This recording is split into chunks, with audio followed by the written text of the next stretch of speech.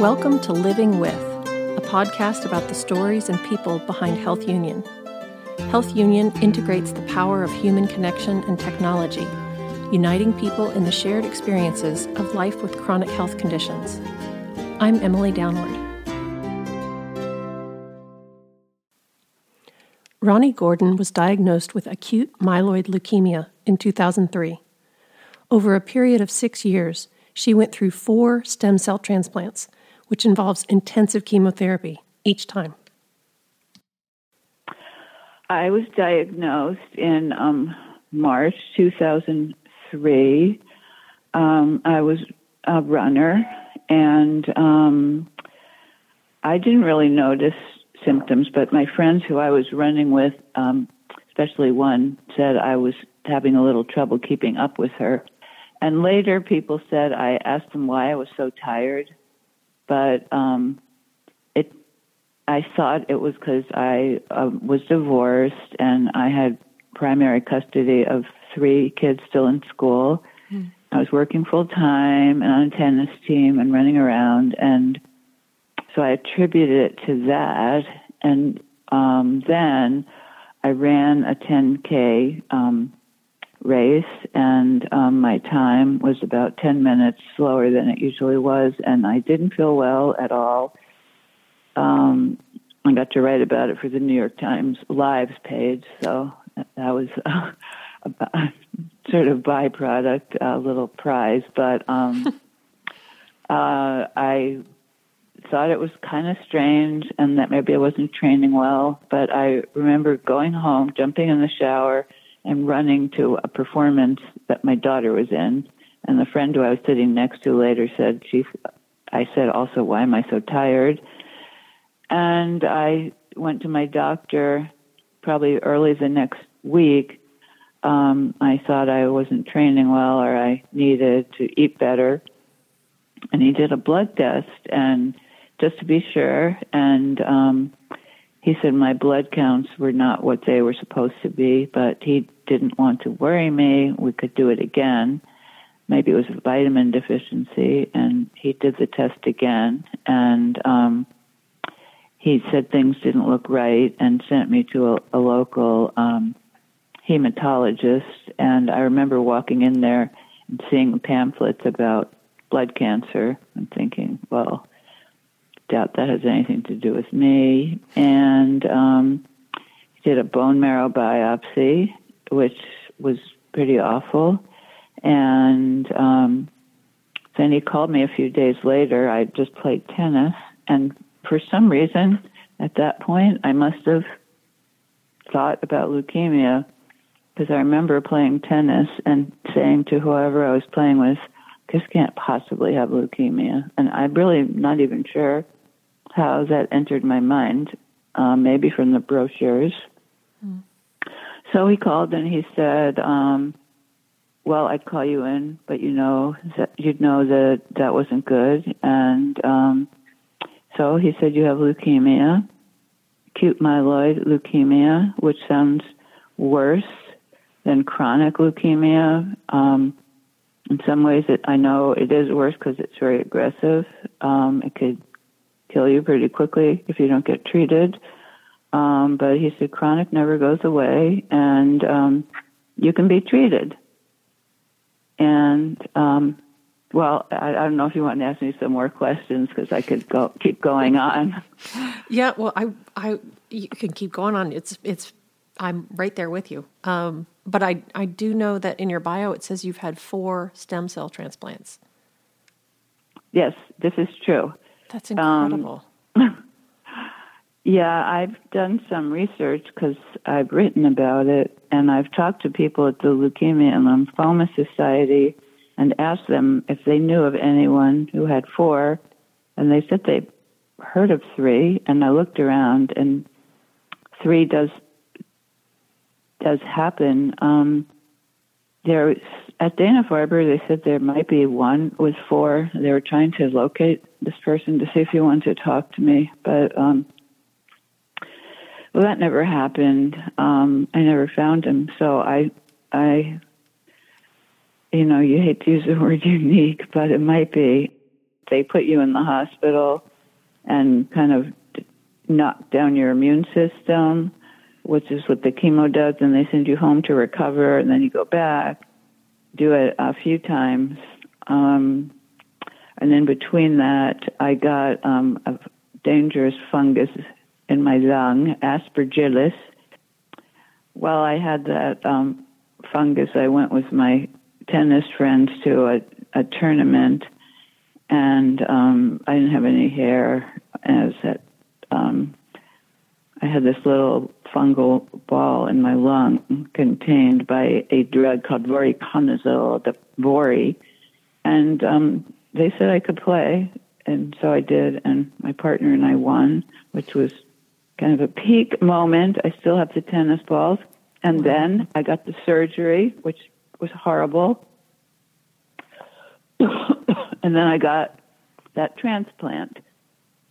September 18th, 2003, because I looked it up. And do you know the different kinds of transplants, right? I do, but if you want to describe them, that would be great. Well, so that was with my own cells, that autologous. And after the last round of chemo, the second round, I guess, when you pretty much assume that all the bad things are destroyed, they take out your cells, freeze them, and then after this big blast of chemo at the end, they give them back to you, and that kind of restores you to your functioning personhood. And so I did ask, what if a bad guy sneaks in? And they said, well, it's unlikely to happen because it seems to work. So I had the year of isolation, and then I went back to work at my newspaper job. And he had said after 2 years, you can break out the champagne. Very unlikely for it to return. And 5 years you're cured, and then it was 3.5, almost 4. Another tennis tournament. I won with a partner, and then I didn't want to play again. And she thought that was odd, but in any case, it returned after 3.5 years.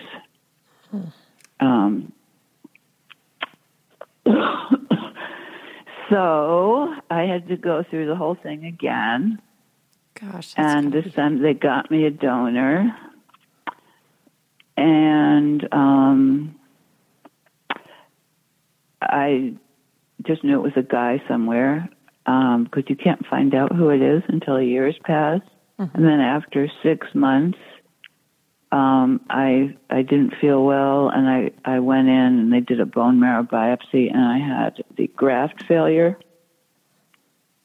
So I hadn't relapsed, but the way I look at it is he packed up his suitcases and left because there was nothing there, and I was sick, and they didn't quite know what to do with me. So first they had to get me better, and that took a while of infusions of this and that, and they said that was a fluke, and he was a good match. So he donated again. Wow. And then 6 months after that, I relapsed. And the doctor said it wasn't really that bad. There's just a little, and they could give me something strong and find me another donor. And at that point, he said, well, I'd understand if you don't want to do it again. I said, well, of course I want to do it. But I just thought it was winter. It was horrible. I thought that was the end of the road. I just kept saying, I'm never going to see my grandchildren. Mm. And I was sick, and I felt horrible. I had fainted. So I went to the hospital, and I wrote one of my posts, always bring a lamp. My sister's idea was to have a lamp in the room, so anytime I went, I dragged my lamp. It made a lot of difference. And I have a nurse story. I love the nurses. I went and found a nurse that I liked or loved, and I said, what am I going to do? She said, you can have your pity party for a day, and then you put your boxing gloves on. So I did, and they gave me a rabbit serum. I wrote down the name somewhere. The initials are ATG. And, the nurses were great. They actually made a joke. They said it was shake and bake, which makes you shake, like, insanely. And they give you Demerol, which is lovely. And then they give you more drug. And it knocked out the leukemia. They found me another donor, and which is pretty lucky because I'm Jewish, and I know from my research that pool of donors was decimated a lot worldwide through the Holocaust. Mm-hmm. So I got a donor, and I got the stem cells, and things look pretty good. So it took the chimerism, whatever they read was great, and my body didn't think it was such a great idea, and I got big infection, and I went into kidney failure, and I went into a coma, and the doctor called the family in and said I might not make it through the night, and that I might or I might not. So obviously I did, and I was probably in a coma as a kidney failure-induced coma, and I remember the doctor on call, and I woke up, and her face was kind of looking down at me, and she was just so sweet. She said, I know you're confused, but it's going to be okay. And I couldn't speak for a while. I couldn't walk, and another nurse got me to get my voice back. She told me I was going to say her name out loudly before the end of the night, so I did. And then I was in the hospital for 3.5 months, and I seriously could not move. I had 2 nurses to turn me over, and I couldn't even pick up the phone or do anything. And I remember looking at the people walking around in the pod out there, saying, some old guy, and I said, well, I want to do that. And Myra, a tough love nurse, said, yeah, right, like, not in your life, not right now.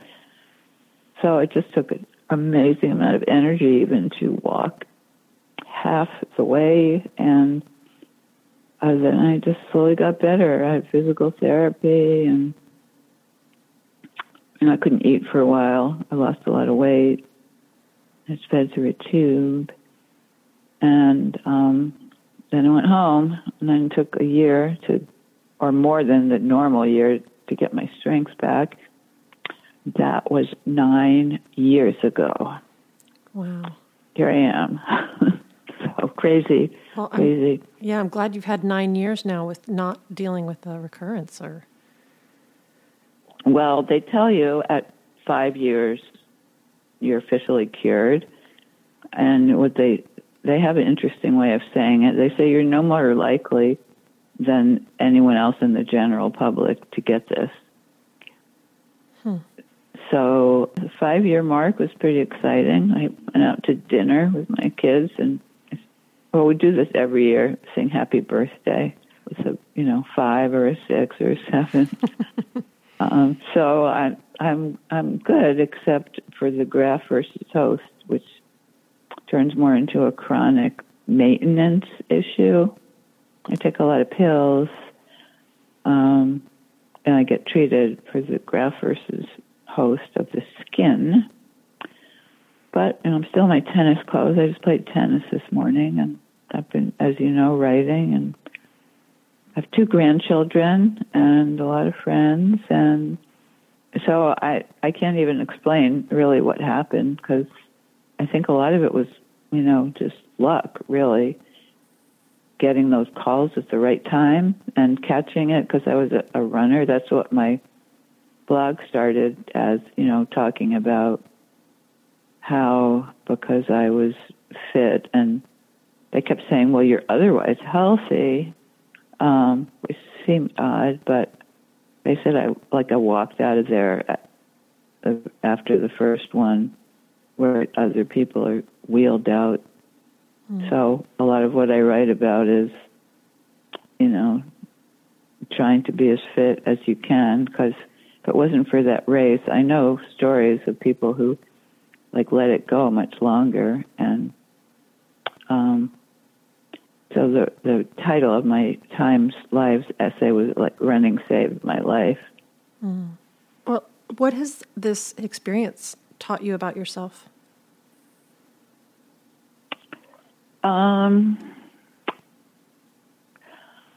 Well, I think that I kind of worry about a lot of things. I'm kind of like a worrier, OCD-ish about a lot of things, like just worrying about things I can't control. And I went to a psychiatrist that I'd been seeing, and I said, how am I going to deal with this? I get crazy over so many things. And he said, well, a lot of people find that when they're confronted with an actual real challenge, they're up for it. And I found that I was up for it, that I could focus on what needed to get done. And I've realized I'm pretty resilient. And I was just talking to a friend after tennis today who had breast cancer. And we said, well, a lot of people say it's just changed my life. I appreciate every day. I'm not really like that. I appreciate certain things. But we both said it kind of made us more funny. Like we kind of developed a dark sense of humor, which has helped, saying, well, seriously, now this other thing happened, and I could kind of be making jokes, not in the middle of something really serious, but along the way, I've kind of developed that probably as a coping mechanism. That sounds like a good way to cope. Yeah. I don't know if this is a matter of teaching me, learning something about myself, but I found ways to calm myself down. The yoga is really good for me and keeps my mind from going all over the place. Or, well, if it does go all over the place, there's usually a teacher who might just read your mind or read everybody's mind and say, focus on your breath.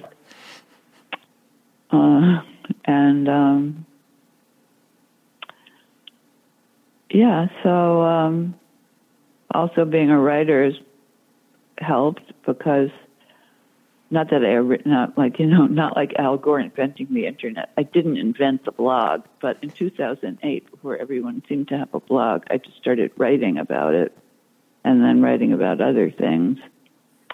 And I knew I had a career in journalism, so I knew I could write, but I found that it helped me to write about my experiences. And I was kind of surprised, and I still am, that people say they really like the blog, that it helps them. And I find I don't set out to be inspiring.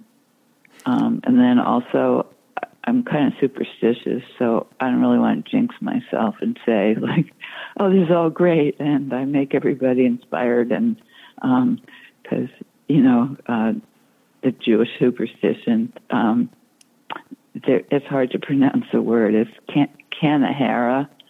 If somebody says, oh, you're playing really well in tennis, or your love life's going really well, it's oh, Kanahara, something bad could be lurking around the corner. I don't want to appear as saying, oh, I'm this big success story. But I think, I've joked to my friend who's in marketing about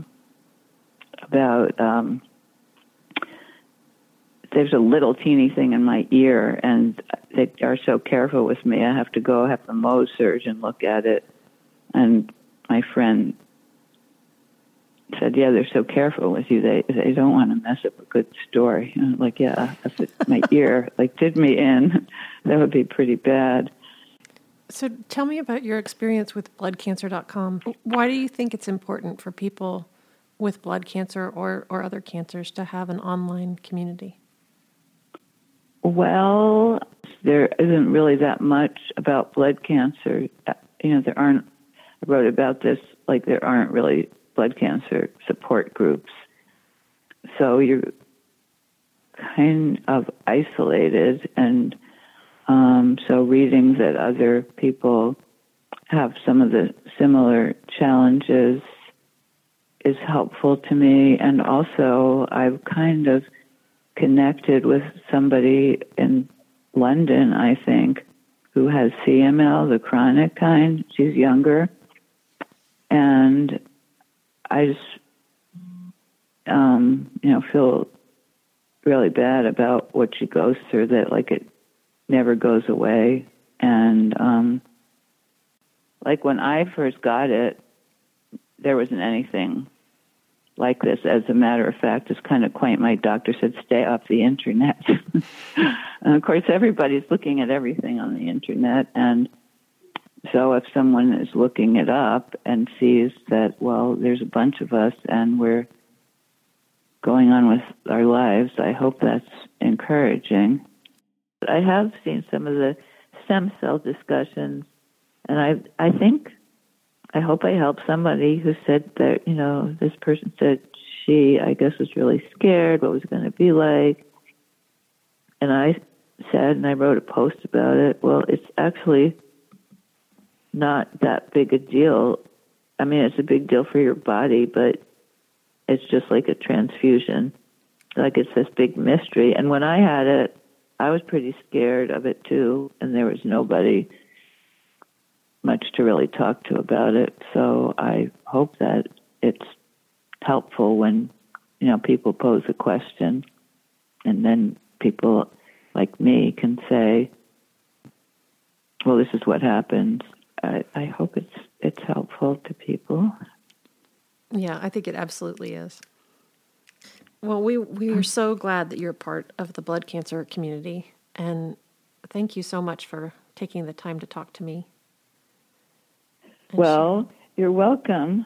Thanks for your interest, and you've asked good questions, so it's been fun, and I'll check with you on the internet.